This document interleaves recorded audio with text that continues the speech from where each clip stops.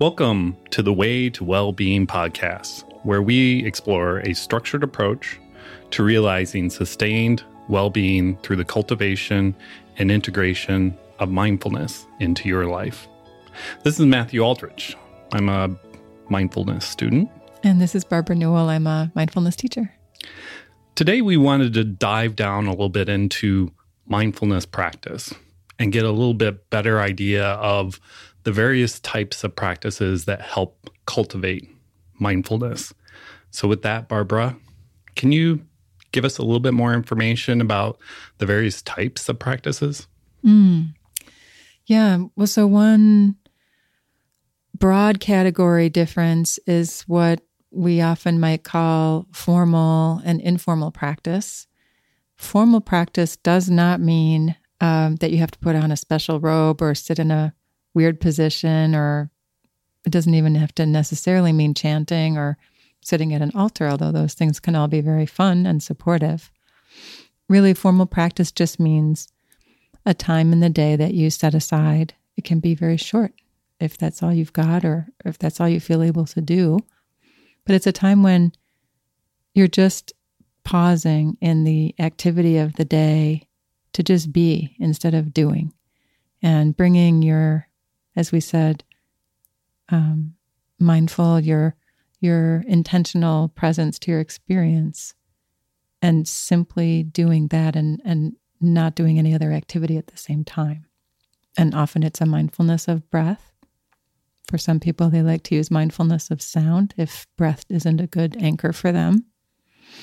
Just periods of the day when we completely pause and just come back to the moment and back to the movements of our sensations, of our mind, of our emotions. So that's a formal practice, and that's often when we talk about meditation. That's choosing to sit down, sit quietly. Walking meditation is also a wonderful way to cultivate mindfulness, and we might talk about that in a bit more detail in another podcast. Those are two of the main ways that people can pause and just tune into what's happening, sitting meditation and walking meditation. And then there's this whole universe of informal practices, and I think I did touch on them a little bit in our last podcast, where, for example, when we're out driving, it can be really nice when we come to a red light to just drop in and see how are we feeling. Notice our breath instead of picking up our phone and scrolling through while we wait for the light to change or sending that extra text. It can be, I think I mentioned before, how we are when we're cooking, just really feeling our feet on the floor and being very present with our body as we're cutting the vegetables, and choosing not to maybe play political television while we're doing our cooking. Those are just a couple examples of informal practice. They really can be as varied as people are. And the informal practice is really just being present. Is that true? It's true? often helpful to use your anchor. So, for example, when we're driving, there's nothing preventing us from having the radio off and being aware of our breathing, as we are also aware of holding the steering wheel and looking around. We can also have some awareness of our breath in the background. That's one example. Or as we're cutting vegetables, we can be aware of our breath and the cutting action of our hand. And you've talked about the anchor, and very often in a lot of mindfulness circles, that is the breath. Mm-hmm. But some people do choose different things. And can you explain how a person might go through kind of selecting their anchor? Yeah, sure.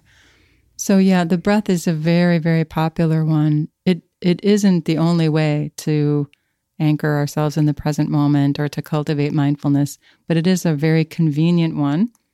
It's always with us, and no one even needs to know that we're doing it if we are out and about. We don't have to make a big deal about it. We can just come back to ourselves, particularly in a conversation, for example. It can just be really helpful to just Feel the breath, particularly as things may get a little stressful sometimes. Yeah. Some people find that this is particular with people who tend to have perhaps panic or really strong anxiety. They find that tuning into their breath actually makes them more anxious. So they may find it more useful to ground themselves in the sensations of their feet or perhaps the sensations of the hands. Because again, the sensations are happening in the present moment. And when we're grounding in the breath, that's of course sensations of breath as well. So got it. Some people, other places in the body are more helpful. And some people like to use sound, just the coming in and going out of sound as a way to be in the present moment, not grabbing on, but just aware of sounds passing through. So it's a sensory experience that you're focused on? Yeah, the senses are always present moment. Okay. And is always related to the body? Yeah. Okay, got it. So now just to touch now on the formal practice, is that something that you think is required really to cultivate mindfulness, or could you just primarily focus on informal practices? It's incredibly helpful if we can just set aside even a couple of minutes. All the better if it's 5 or 10, 20, or even 40 minutes. There are people who sit for an hour. And I think each one of us has to just sense into what makes sense for us, first of all, in terms of our ability to concentrate, how much time we're able to take in the day.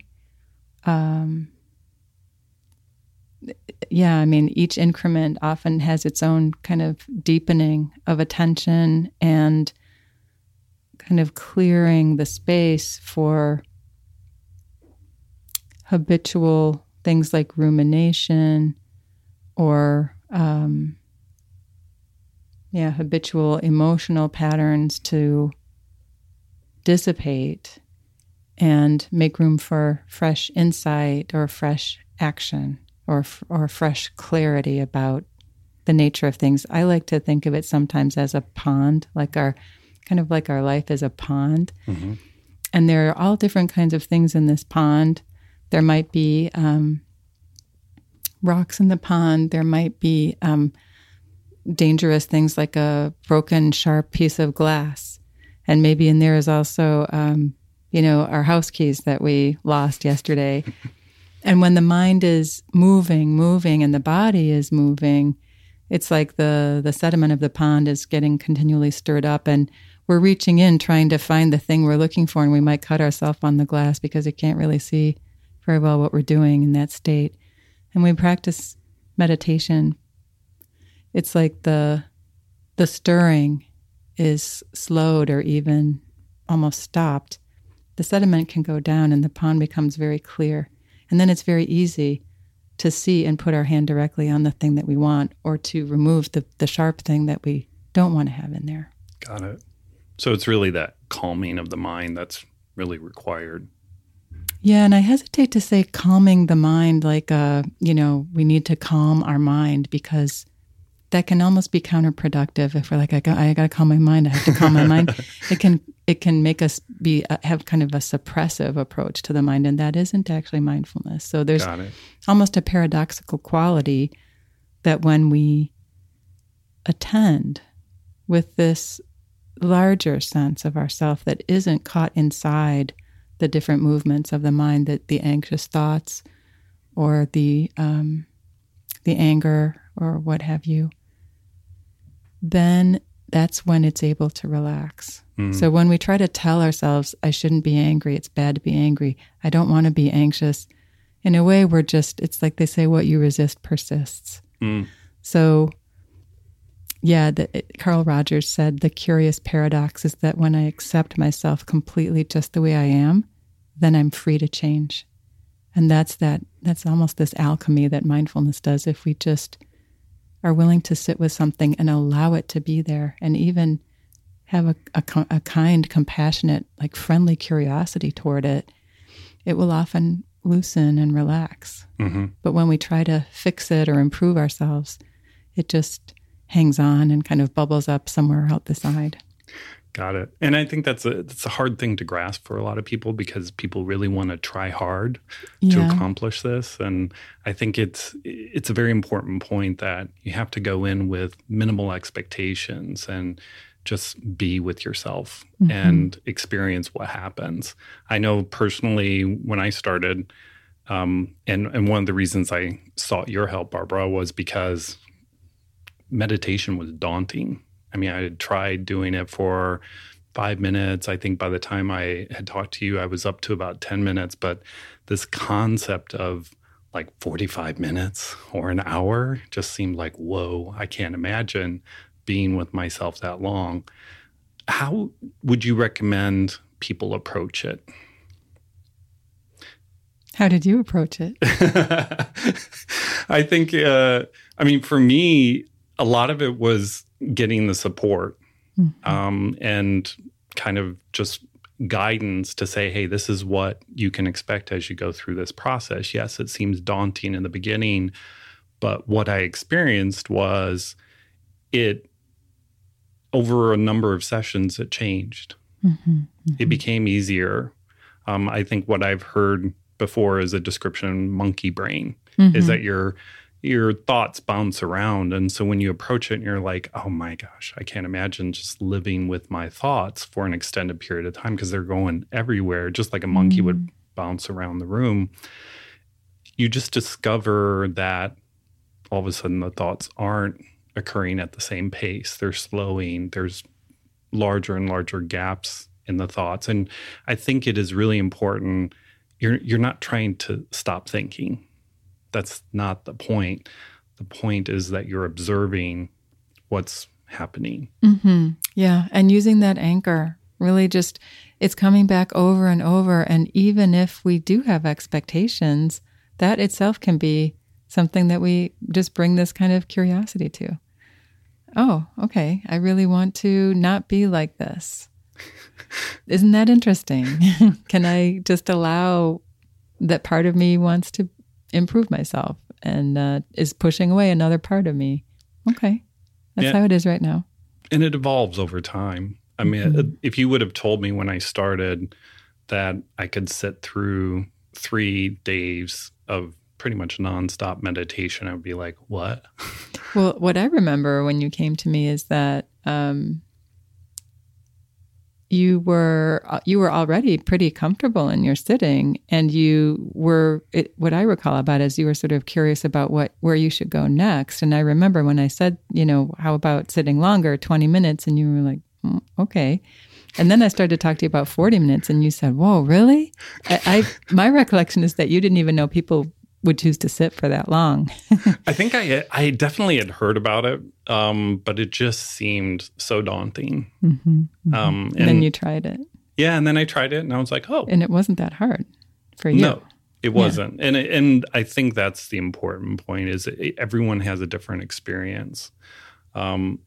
You can definitely work up to longer periods of time. It takes a commitment. And from your own experience, what would you say is different between sitting for 10 minutes versus 20 or 20 versus 40 for you? I'll just go back to your analogy is the waters become clearer. And especially if you're sitting for multiple days, you're in a silent retreat. I mean, those waters totally settle. And from there, you start to see things differently. And I think the insight piece is extraordinarily important because that's when very often we talk about clear seeing. You're starting to see through the water now into yourself, but also into the nature of things. Yeah.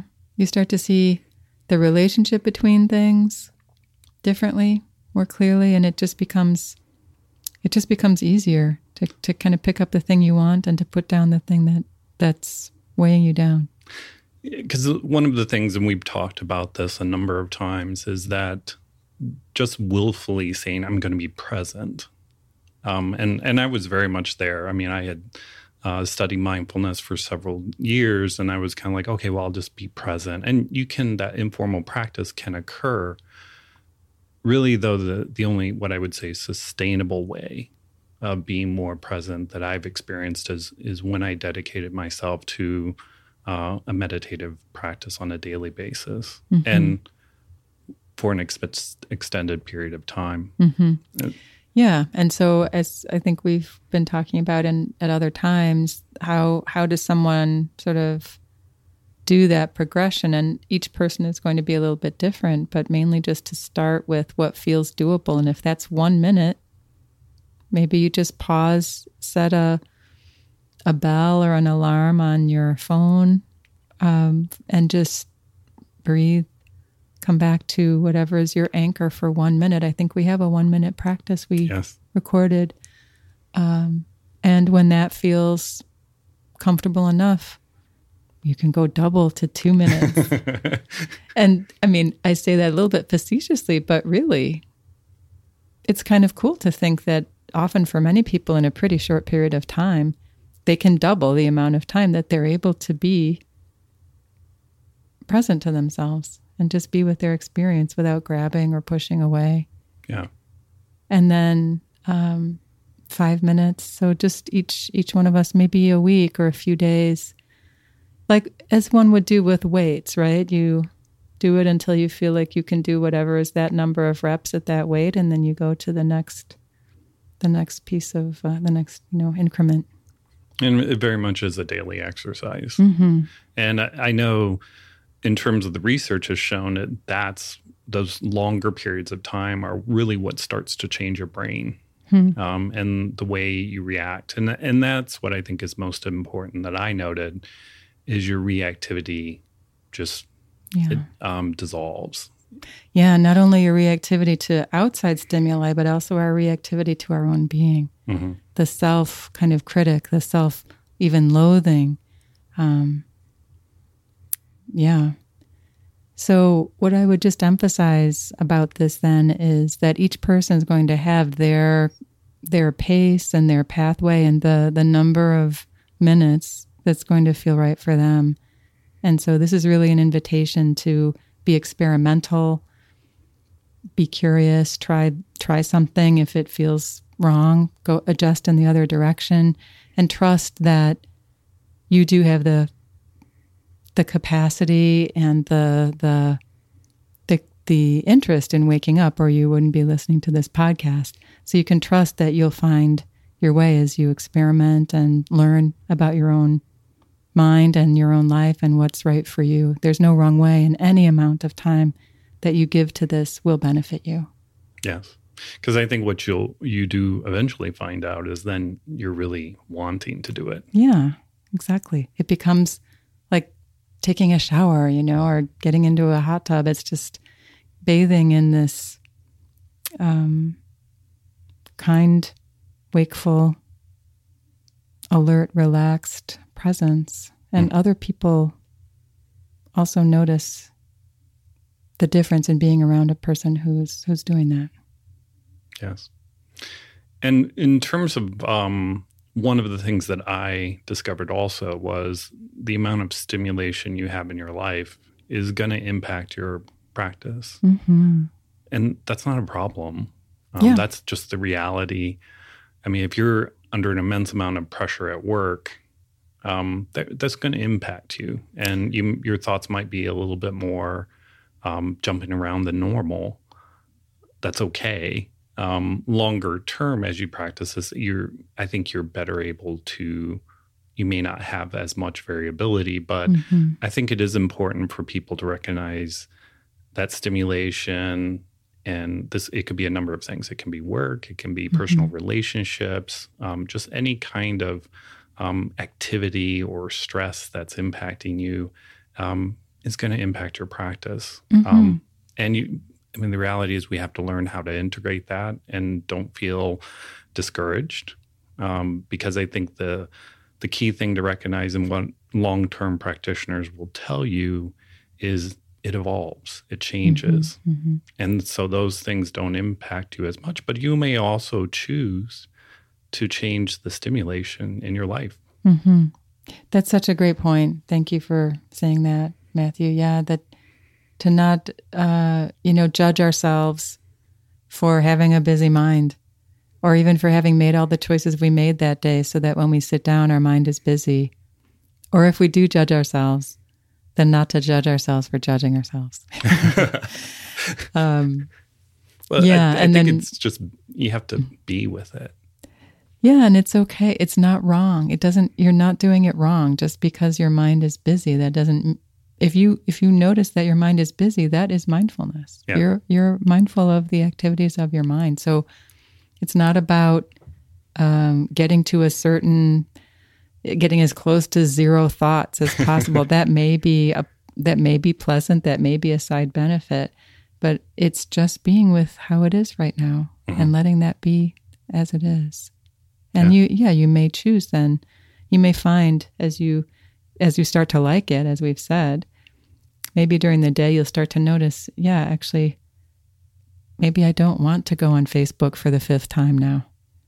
Like, I'd rather just relax. And I think that's an important point about social media is it's fascinating to look at your responses when you do add or diminish that. And that is very much what you learn in mindfulness as you look at the activities that you're performing throughout the day and look at that impact. Yeah. I remember asking you about drinking.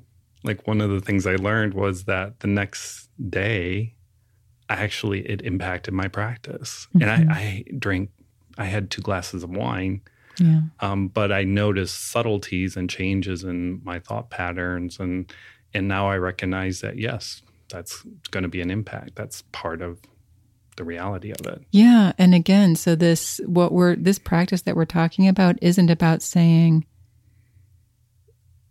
okay, if you do this practice, then you'll see that you should stop all your drinking. That isn't what we're saying. What we're saying is you get to make a truly conscious choice. And if you want to have those 2 glasses of wine or whatever it is, do. It's just getting to know better, what do you really want? It's a great way to find out what you really want. And what I often suggest to people around these kinds of things is don't go in with a goal of reducing it or getting rid of it. Just all you need to do is notice, how do you feel before you do it? How do you feel as you do it? And how do you feel after you've done it? Oh, that's great. And just be true to yourself in your experience. Great. Well, that's it for today that we had. We hope you found this very informative and insightful. We appreciate you listening to the podcast. For more information, go to our website at thewaytowellbeing.com. And for more information on how Barbara can help you, visit her website at barbaranewell.com. Thank you, and have a wonderful day.